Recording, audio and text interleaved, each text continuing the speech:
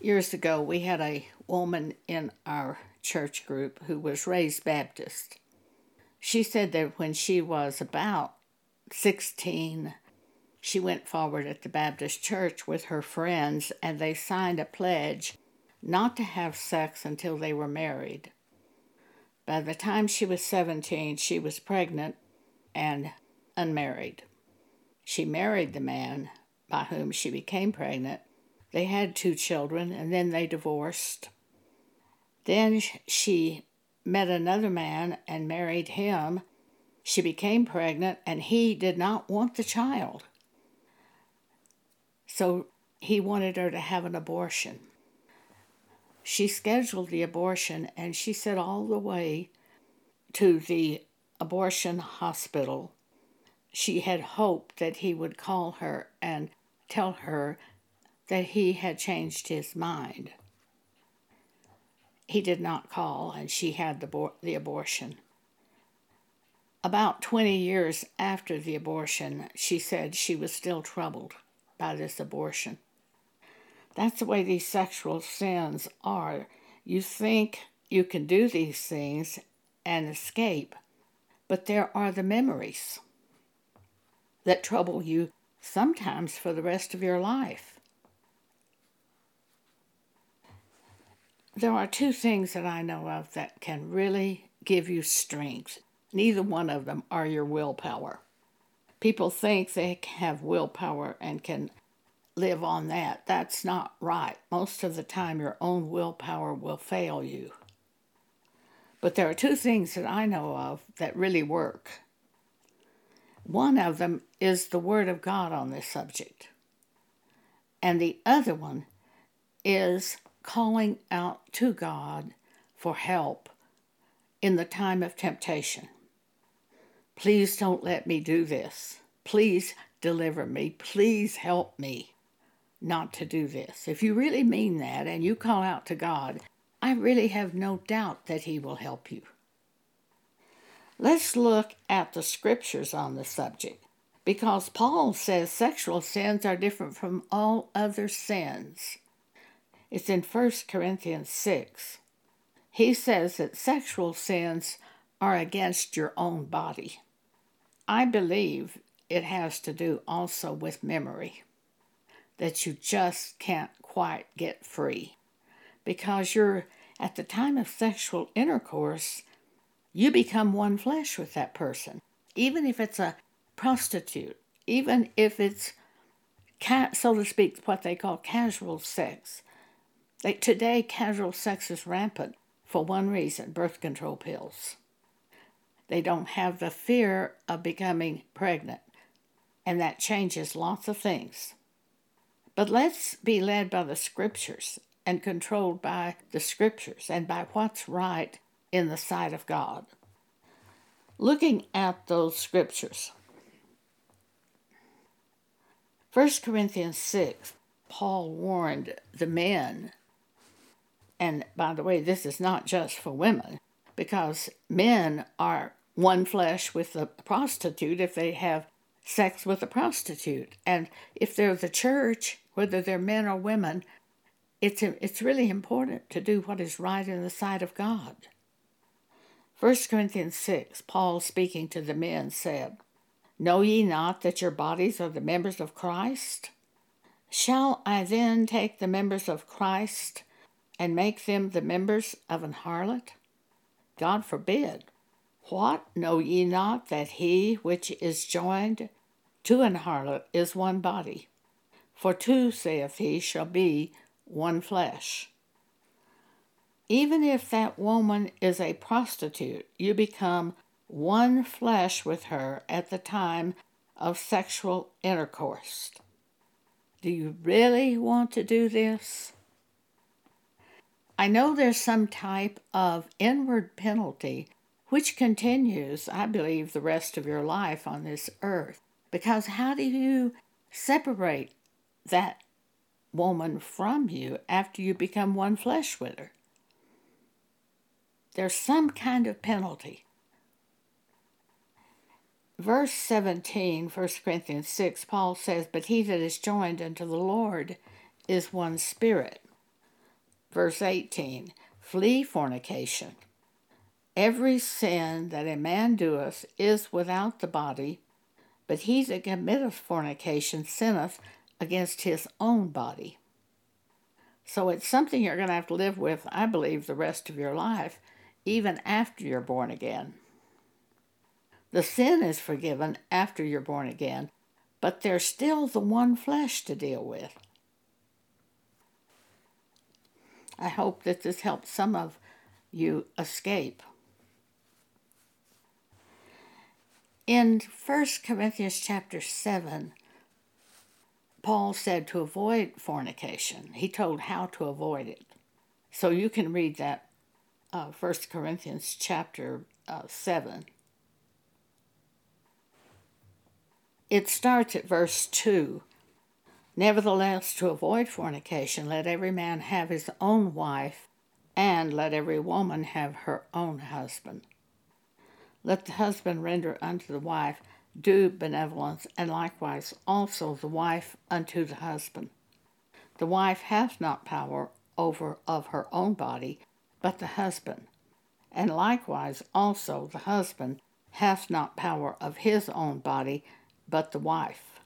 Defraud ye not one the other, except it be with consent for a time, that ye may give yourselves to fasting and prayer, and come together again, that Satan tempt you not for your incontinency.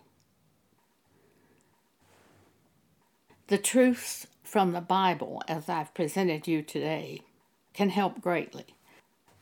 I never have heard anyone teach these things that are in the Bible.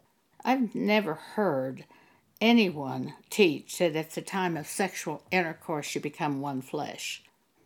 I've thought for some time that that's what we should be teaching, because I believe that is more powerful than anything that I've ever heard concerning sexual intercourse outside of marriage. I was in several different singles classes as I went through some of the church groups. I saw many, many sexual sins in the singles classes. I had one man try to rape me once. We had gone to a church meeting, and he came in the house for coffee. I was in the kitchen fixing the coffee, and when I turned around, he was standing there completely naked. He grabbed me and tried to make me have sex with him. I broke away, grabbed my car keys, and fled my apartment, just leaving my apartment unlocked. My soul meant more to me than my possessions in that apartment. This is someone who said he was a prophet, and he was in our church group, in the singles class, preying upon women. Our own Bible teacher was committing fornication unknown to us. He had been going to the bars and picking up women and having sex with them. When I found out about this, I went to him and I said, "Tell me about this girlfriend I've heard about." "Do you have a girlfriend?" "Yes." And he was very evasive, and I finally just point blank said to him, "Are you having sex with this woman?" And he said, "Of course." I said, "Oh, you know the Bible as well as I do. I can have no more to do with you. I can't keep company with you. I can't be in your Bible class anymore." He said, "That's right." He didn't care. What's to become of the soul of such a person? Why do I say I can't keep company with him anymore? Because that's what Paul said. 1 Corinthians 5. There had been fornication going on in one of the churches. And Paul said, "In the name of our Lord Jesus Christ, when ye are gathered together, and my spirit with the power of our Lord Jesus Christ, to deliver such a one unto Satan for the destruction of the flesh, that the spirit may be saved in the day of the Lord Jesus." I think we deliver them to Satan by doing just exactly what I did with this Bible teacher. I can't have anything to do with you anymore. Turn him over to Satan for the destruction of the flesh. I did not see this man again, but I did hear from him, and he told me fornication was no longer a problem, which I took to mean his flesh had been destroyed. Paul says, "Purge out therefore the old leaven, that ye may be a new lump, as ye are unleavened. For even Christ our Passover is sacrificed for us. Therefore let us keep the feast," meaning of the Word of God, "not with old leaven, neither with the leaven of malice and wickedness, but with the unleavened bread of sincerity and truth." Then verse 9 of 1 Corinthians 5, "I wrote unto you in an epistle not to company with fornicators, yet not altogether with the fornicators of this world, or with the covetous, or extortioners, or with idolaters, for then you must needs go out of the world. But now I have written unto you not to keep company, if any man that is called a brother be a fornicator, or covetous, or an idolater, or a railer, or a drunkard, or an extortioner, with such an one know not to eat." And I know he means know not to eat the Word of God at church with them. Don't have anything to do with them. He says that God will judge the world, but we are supposed to judge the church. And then he says, "Therefore put away from among yourselves that wicked person." Yes, they are wicked, for they know fornication is a sin, yet they do it anyway. Many young women live today as unpaid whores, having sex with one man after another without taking much thought for it. I'm afraid that many young women in the churches live as unpaid whores, because I certainly saw rampant sexual overtures in the churches, in the singles classes that I attended.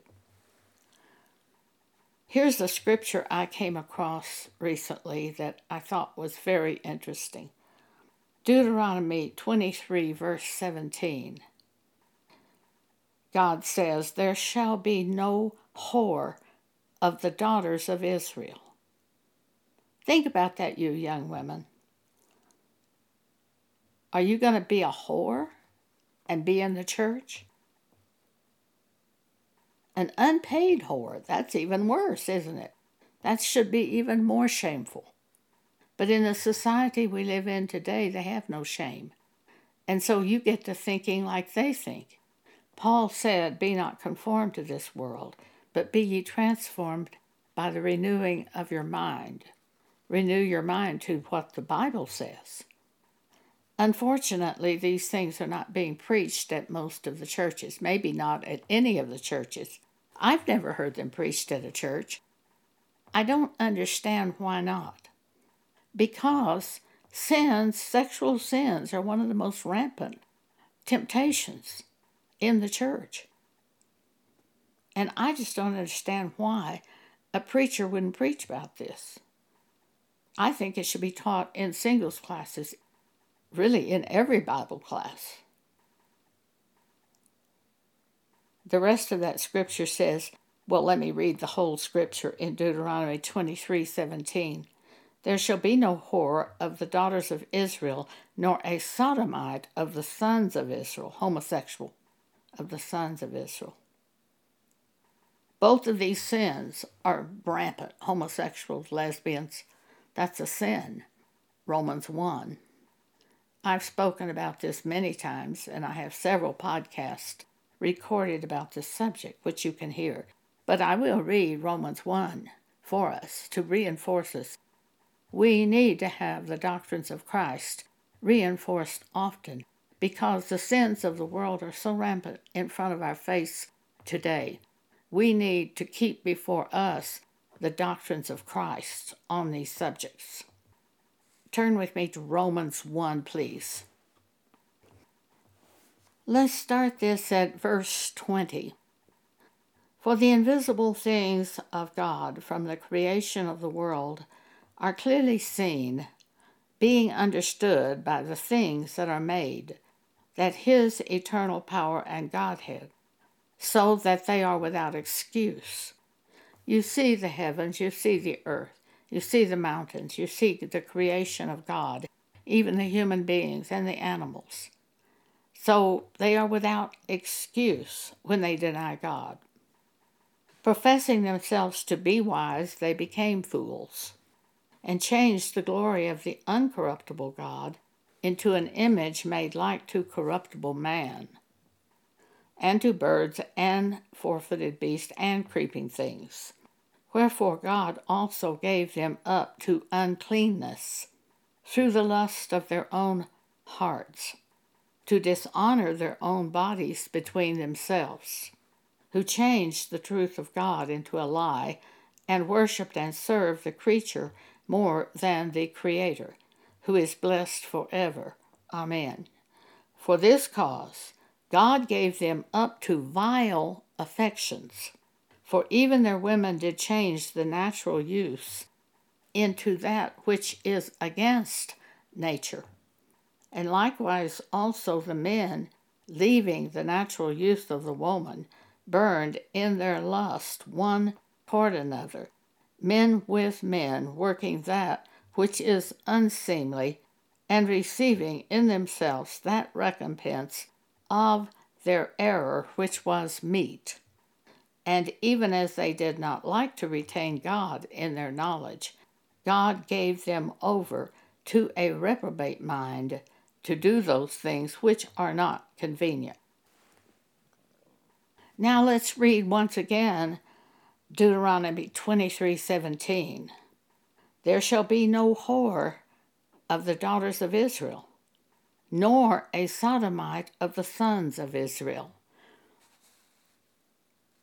The church. I have written these scriptures out on our blog if you want to read them. Jesus Ministries Exhortations. I have twice written these scriptures out on recent writings on our blog. You can look at the archive on the right-hand side of the homepage and find Avoiding Sexual Sins, and you will see these scriptures. Thank you for allowing me to share this with you today.